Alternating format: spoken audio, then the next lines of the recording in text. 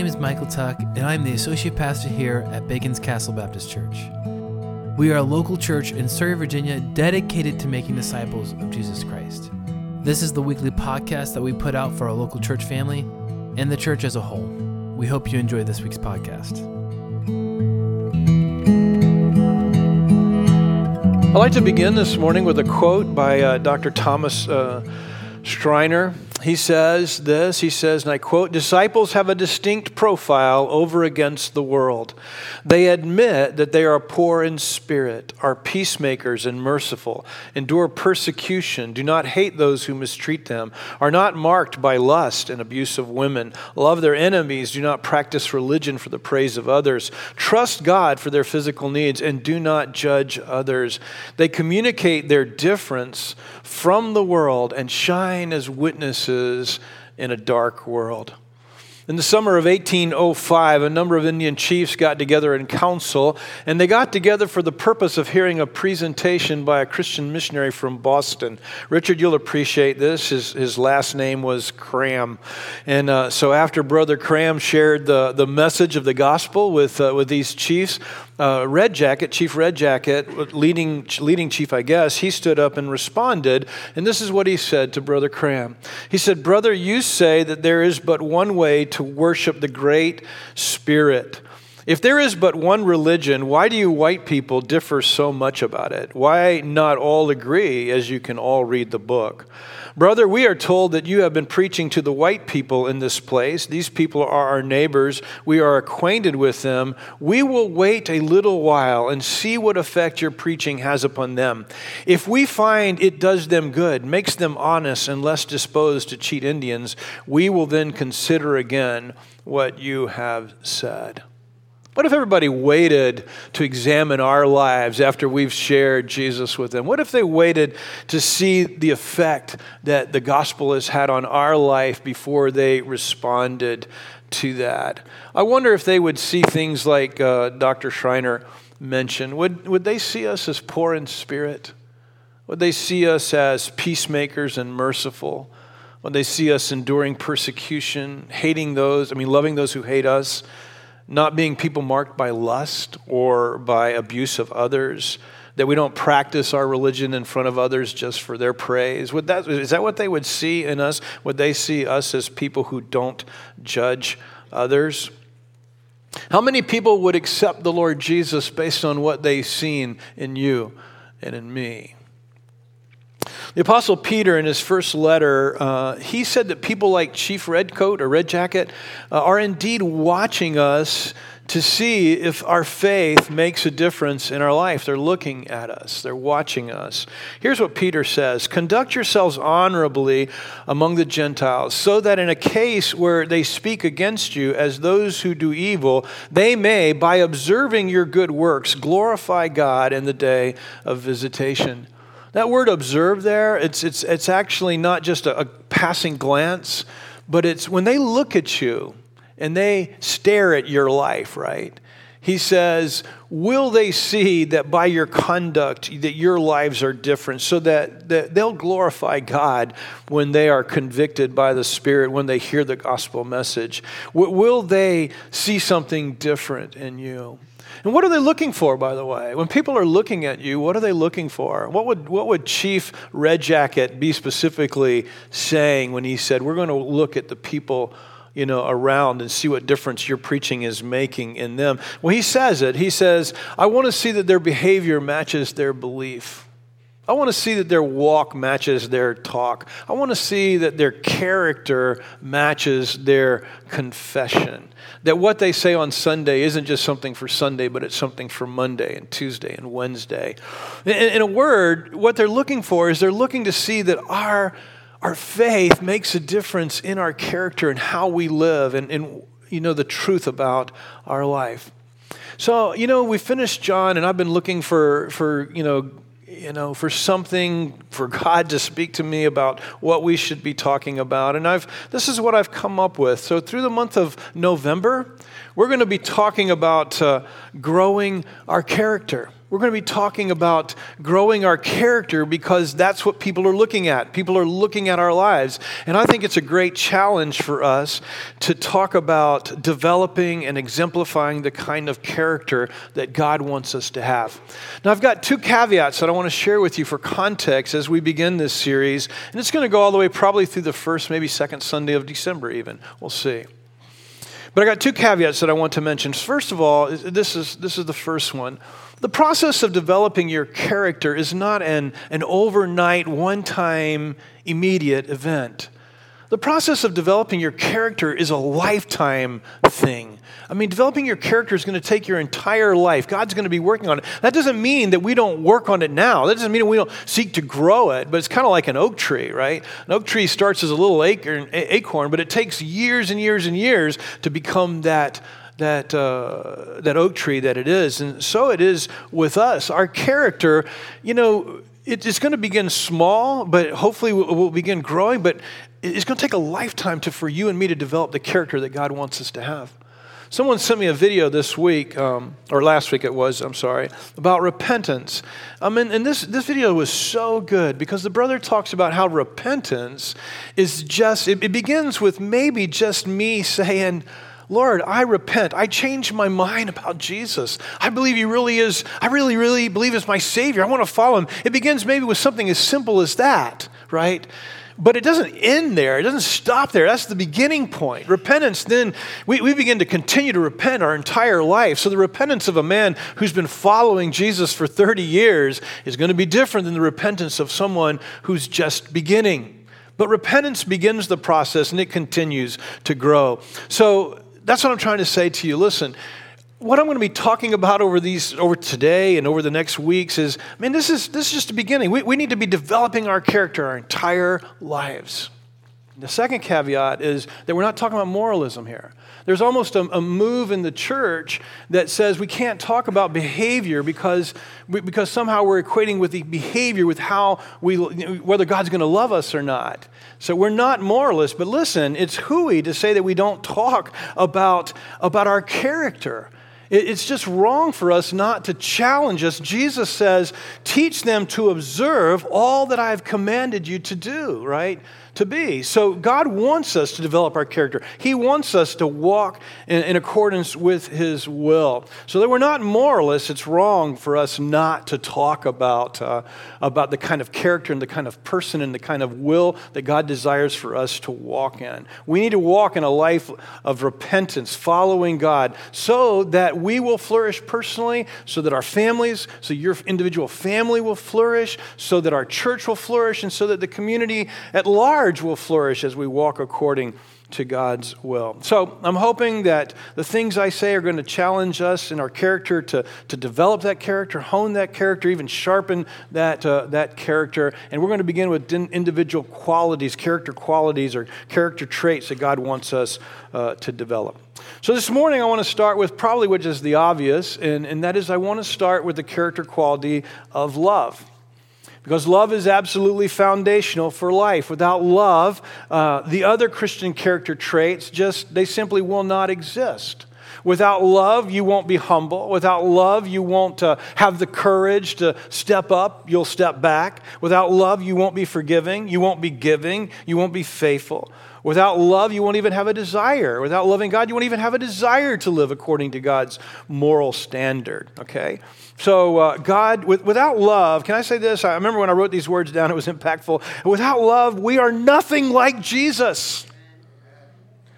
Without love, we are nothing like Jesus. So the place to begin talking about our character has to begin right here, talking about developing the character quality of love in our life. Now, I don't think there's anything I could say that's probably more profound than this, and it is simply that love, we're talking about the character quality of love, love does. Something so simple. Love does. Love does good for others. Love does well as far as caring for others. Love is a verb. Love isn't primarily a feeling. We talk about in our culture, when we talk about love, we're always talking about feelings, right? I fell in love, like it's something you trip into or something. And I'm not minimizing emotional love. I know that's a real thing, but that's not love. When we talk about our character quality, the character of love, that's not what we're talking about. Love is not something you trip into. It's not something that's beyond your control. Love is doing. It is not feeling.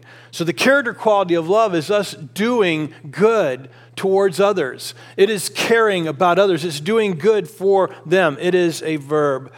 Now, how do I know that it's a verb? I want to give you 3 reasons why I know it's a verb. And these don't come from me. These come from someone else. But I've taken them and I want to share them with you. I think this brother who came up with them, I think he's absolutely right. This is why love is a verb. Love is doing for others. Here's the first reason. You cannot command feelings. You can only command actions. The reason why love is a verb is because we can't mandate feelings. And God commands us, mandates us throughout His Word by the Lord Jesus Himself. He is mandating us to love. He says the greatest thing you can do is to love God with all your heart, soul, mind, and strength. He tells us to do that. And then He commands us to do the second great thing, which is to love our neighbor. And He commands us to love our families, to love our spouse. He even commands us to love our enemies. You can't command a feeling. You can only command an action. So in Luke 6:27, it says, "But to you who are listening, I say, love your enemies, do good to those who hate you, bless those who curse you, pray for those who mistreat you." A couple of verses later, in verse 35, he says, "But love your enemies, do good to them, and lend to them without expecting to get anything back." So the first 4 words after both of those commands to love our enemies are simply this: do good to them. It's doing, it's action. That's how we love them. We do good for them. We do good to our enemies. He's not commanding you to have a warm fuzzy for your enemy. He's commanding you to do something good for your enemy. And I can actually do something good for them. I cannot command my feelings to love my enemy feeling-wise. Love is commanded of us. Love God, love people, love your enemy. But you can't command feelings. If I say to you now, I command you to be happy. I mean, maybe something might well up in you. You thought that was cute, right? And so you can laugh a little bit. But we can't command people to be happy feeling-wise. But if I command you, and I'm going to do it now, I command you smile. Oh, like Micah over there, see? I can command you to smile. Now, you can disobey my command, but every one of you, if you wanted to, you could obey that command because it's an action. I'm asking you to simply do something. God asks us to love. He's not commanding a feeling. Feelings they come involuntarily as response to stimuli. For instance, yesterday at the wedding that we were officiating in, it was kind of cool, especially under the trees. But you stepped out into the sun, and immediately you felt like, you know how that's like? You know when you've been out in the snow and ice and you're freezing, your hands are wet, everything's cold, and you walk in and there's a roaring fire? You know how you feel? I mean, those feelings come from the external stimuli that you're experiencing. That feelings can be affected by stimuli, but not by command. They can also be affected not just by external stimuli, but how I'm feeling on the inside. For instance, here's an illustration. I'm in a meeting and it breaks for lunch and everybody leaves me behind. Okay? So depending on my internals, right, I might think, well, nobody wanted to be with me. And what happens is I get sad and I start feeling down on myself because everybody left me. But what if I'm an introvert and I'm so tired of being with people and they all left? I'm like, wow, I'm so glad they're all gone, right? And you're really happy about that. So same external stimuli, right? So what made the difference? Just my internal expectations. You see, feelings are affected by that sort of thing, but God commands us to love. And that's how come I know that love is a verb. If you want to do good to someone, what do? You just do something. I mean, if you want to love someone, what do you want to do? You just do something good for them. And if you do that, it changes your feelings. Maybe not all the time, but it changes. I've shared this story before. This is an old story, but George Crane was a marriage counselor, and this woman came in and she hated her husband and she wanted a divorce. And she told Dr. Crane that she wanted to hurt him as bad as she could, her husband. And he said, well, I've got this idea. And it was an ingenious plan. This is what he said. Go home and act as if you really loved your husband. Tell him how much he means to you. Praise him for every decent trait. Go out of your way to be as kind and considerate and as generous as possible. Spare no efforts to please him, to enjoy him. Make him believe you really love him. And after you've convinced him of your undying love, walk in and drop the bomb. You're getting a divorce. That'll really hurt him. And she saw revenge in all of that. She thought that was beautiful, and she went home and she did it. And for the next 2 months, she just did everything the doctor had said. When she came back to the doctor to see him, Dr. Crane said, are you ready to go through the divorce now? And she said, divorce? Never. I discovered I really do love him. You see, her actions affected her feelings. Is that a true story, Doc? He says it is. I've heard it forever, but your actions affect your feelings, all right? You're commanded to love. Love is a verb. It's something God's telling you to do. Here's another reason why I know the Bible, that love in the Bible is a verb. It's because the Bible always treats love as something you do, not something you feel. Think about it. All the passages in the Scripture are about what you do. Romans 13:8. Let no debt remain outstanding except the continuing debt to love one another. For whoever loves others has fulfilled the law. Here's another passage from John's writing, 1 John chapter 3. If anyone has material possessions and sees a brother or sister in need but has no pity on him or them, how can the love of God be in that person? Dear children, let us not love with words or speech, but with actions and in truth. See, love's not a feeling. It's always something God is commanding us to do something for people, to serve them, to be kind to them, to help them, to be gracious towards them. Probably the premier Bible passage on love is 1 Corinthians 13. I actually kind of wanted to stay away from it this morning, but you really can't. Love is patient. Love is kind. Love does not envy. It's not boastful. It's not arrogant. It's not rude. It's not self-seeking. It's not irritable. It does not keep a record of wrongs. Love finds no joy in unrighteousness, but rejoices in the truth. It bears all things, believes all things, hopes all things, endures all things. Love never ends. I mean, do you see all the action descriptors in that description of love? He says we act patiently towards others. We show kindness towards others. We are selfless instead of selfish towards others. We are forgiving others. That's a positive action on my part. We are blessing others. The character quality of love is about us doing for others. That's the character of love that Jesus wants us to hone in on, wants us to develop. That's what he wants us to grow. This is a great story. Bob Pierce was the founder of World Vision. You've probably all heard about World Vision. But it was a relief agency, and he was dying of leukemia. Before he died, he went off to Indonesia to visit some of his colleagues. And while he was there in Indonesia, they were at a small village, and they came upon a young girl who's lying on a bamboo mat beside a river, and she's dying of cancer, and she has just a short amount of time to live. And Bob was indignant. Why is she not in the clinic, And his friend explained to her that she was from the jungle, and that she really wanted to spend her last days by the river, which is what she was familiar with. So Bob gazed at her, and the story says that he had so much compassion, he got down on his knees there by the river in the mud, and he took her hand and began to stroke it. And she couldn't understand what he was saying, but he was praying for her. And afterwards, she looked up and she said something, and Bob asked his friend, what did she say? And his friend said, she said, if I could only sleep again. If I could only sleep again. The cancer pain was so great she couldn't sleep. Well, Bob at that point begins to weep because Bob is experiencing the same thing with his leukemia.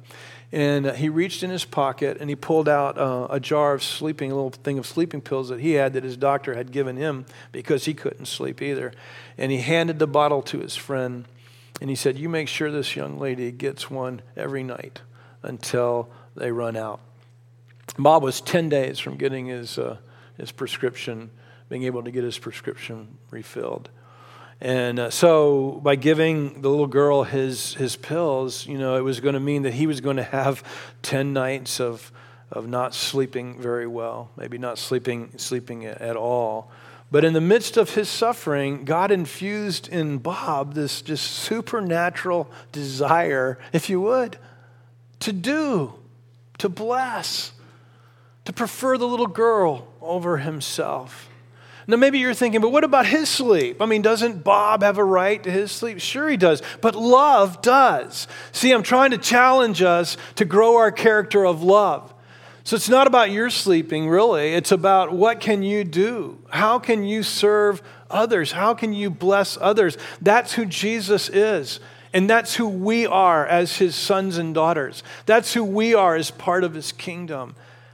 Jeffrey Collins worked for a Love in Action office. I don't know exactly what. There's a Christian ministry. And I'm just going to read his story to you too.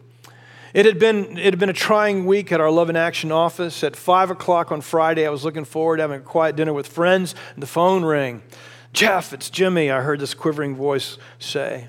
Jimmy, who was suffering from several age-related illnesses, was one of our regular clients. "I'm really sick, Jeff. I've got a fever. Please help me." And I was angry. After 65 hours working that week, I didn't want to hear about Jimmy.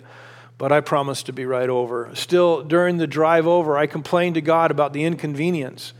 The moment I walked in the door, I could smell vomit. Jimmy was on the sofa, shivering and in distress. I wiped his forehead and then got a bucket of soapy water to clean up the mess. I managed to maintain a facade of concern, even though I was raging inside.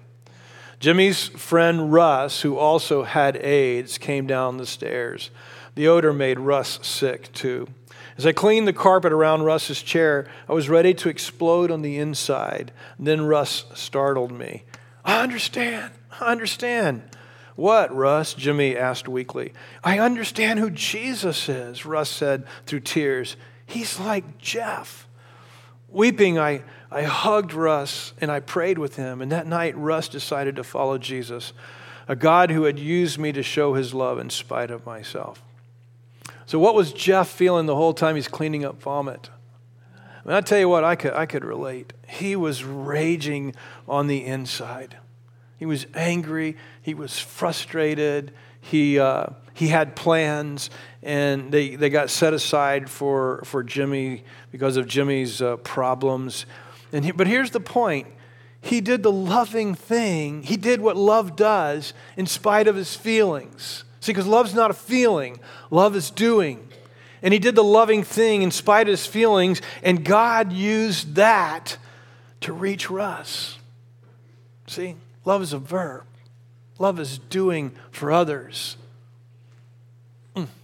Number 3. The third reason that love is a verb is because Jesus is the example of love for us. You want to know what love is like? Look at Jesus. Actually, you want to know what God is like? Look at Jesus. I mean, did you hear me? You want to know what love is like? Look at Jesus.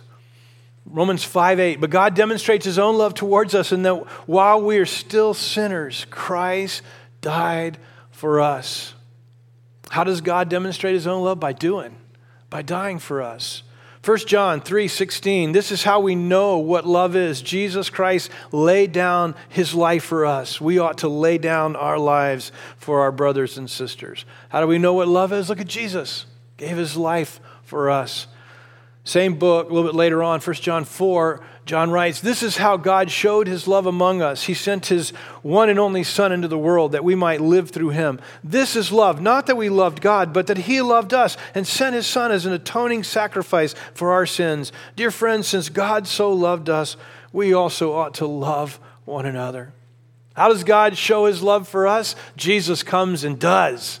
He comes and dies for us. What is love? The Bible points us to Jesus, and he points us to Jesus dying for us.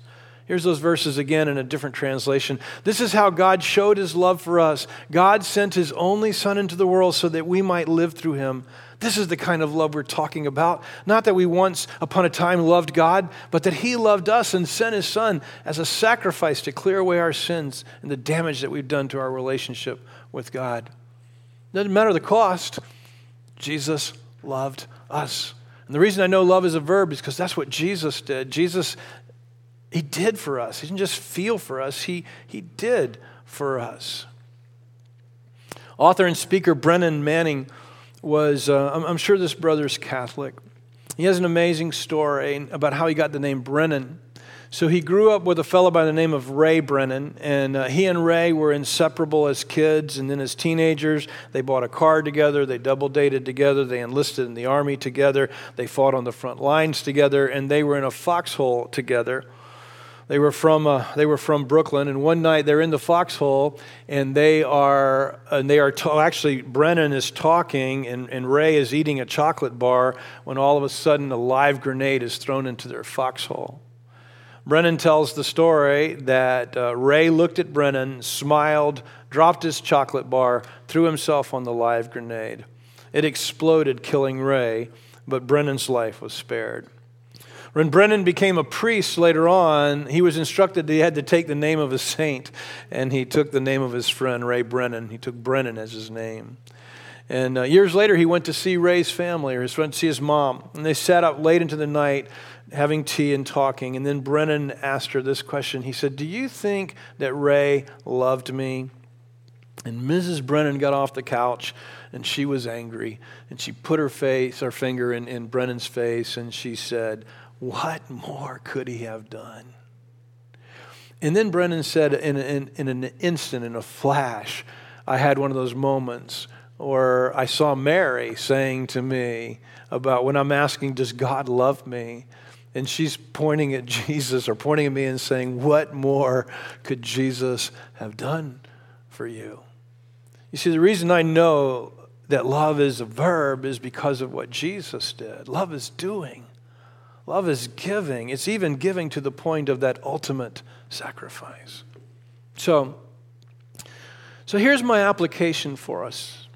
How do we develop the character of love? And so just in case you've missed it, love is doing good. It's doing kind. It's doing gracious things for others. It's not a feeling as much as it is preferring others is more important myself and doing things to bless them. That's what love is. And it's doing it no matter what the cost to you.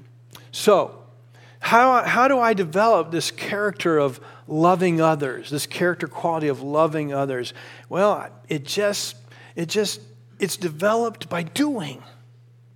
Seriously, I'm not trying to be simplistic, but you want to grow your character of love, you grow it by doing. You grow it by acting and doing something, not just feeling something or thinking something. So here's my application. I want to send us out this week. I've written down, I want to send us out as love warriors. I'm not sure that's a good oxymoron or not, but I want to send you out to do battle. I want to send you out to do battle in love this week.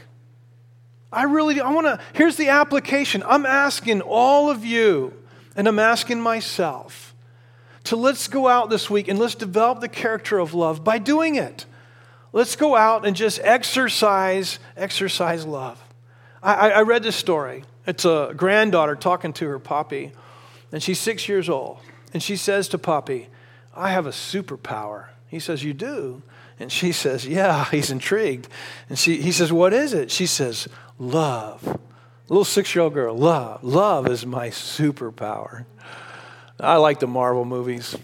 And I like thinking about what it'd be like to have a superpower. But I got to be honest. As I listened to that little 6-year-old girl, I thought to myself sitting at my desk, man, that's the superpower I want. And then I had another thought. It's a superpower that I already have because Christ is in me.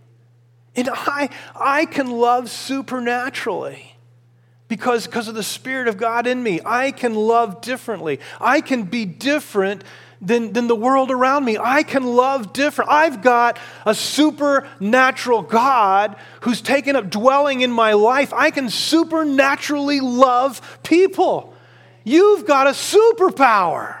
Isn't that amazing? Marvel needs to come and talk to me about making a movie here, right? I'm telling you, we have the superpower of love. So here's what I'm asking. I'm asking for you and me to go out this week and exercise the superpower of love. I want you to love others around you this week. I'm not talking about just thinking it. I'm not talking about feeling it. I want you to love people this week. I want you to love at home. I want you to love your spouse. I want you to love your children. I want you to love your parents. I want you to exercise love this week. Develop your character quality of love. Here, but I want to go further. I want you to love your neighbor. I want you to find a way to love your neighbor. I want you to find a way to love your enemy. Who is your enemy? And I don't mean somebody you think is going to kill you. I mean an enemy that you just cannot stand. Maybe you know they don't stand you either, right? But I want you to find a way to love that person this week too. I mean, to do it, to leave here committed to love, to grow my character quality of love by doing it. By doing it. I want to send you out with a story. Bob Moffat, he loved to work in his yard, and one day the Lord told him to clean up his neighbor's yard. And so he did, because his neighbor never cleaned his own yard. So he cleaned his yard. And you know what? He cleaned his neighbor's yard. Whenever he cleaned his yard, he cleaned his neighbor's yard for 2 years. And then one day the neighbor came and said to Bob, "Tell me about Jesus." He was an alcoholic. He had many problems. But that day he opened his heart to the Lord. Several years later, this man invited Bob and his family to come to his house. They lived in different places now. Much time had gone by. But he invited Bob over and he said, "Bob, because you cleaned my yard for 2 years, I came to believe in Jesus. I'm now an elder in my church and I'm free from alcohol. And on the weekends when I'm not working, I find people who have problems and needs like I had, and I try to help them. And this all happened because you loved me with Christ love." Love does. It's a verb. It's not a feeling. It's not a thought. It's not an accolade that I tag on my thing that says, "Hey, I love." That's not what it is at all. It is us doing, okay? No matter the cost. And it can be spontaneous and it can be planned, but it is doing. So let's do. Let's do something this week. Here's what I'd like to happen. I'd like you to go out and do this week, and then I'd like you to, hey, if you love and you grow your character by practicing love this week, by doing it, write it down. And then I want us to come next week, and I want to share stories of how you grew your character in love this week, how you loved people. Can we do that? Let's pray. Father, help us to love. Help us to grow our character. We know that God is love. You don't even say you have love. You say you are love. I guess of all the character qualities that you want us to develop and hone and strengthen and sharpen, Lord, this has got to be at the pinnacle. So I would pray that even as we leave here now, that we would be just wanting to grow our character of love by doing. And I pray this prayer in Jesus' name. Amen.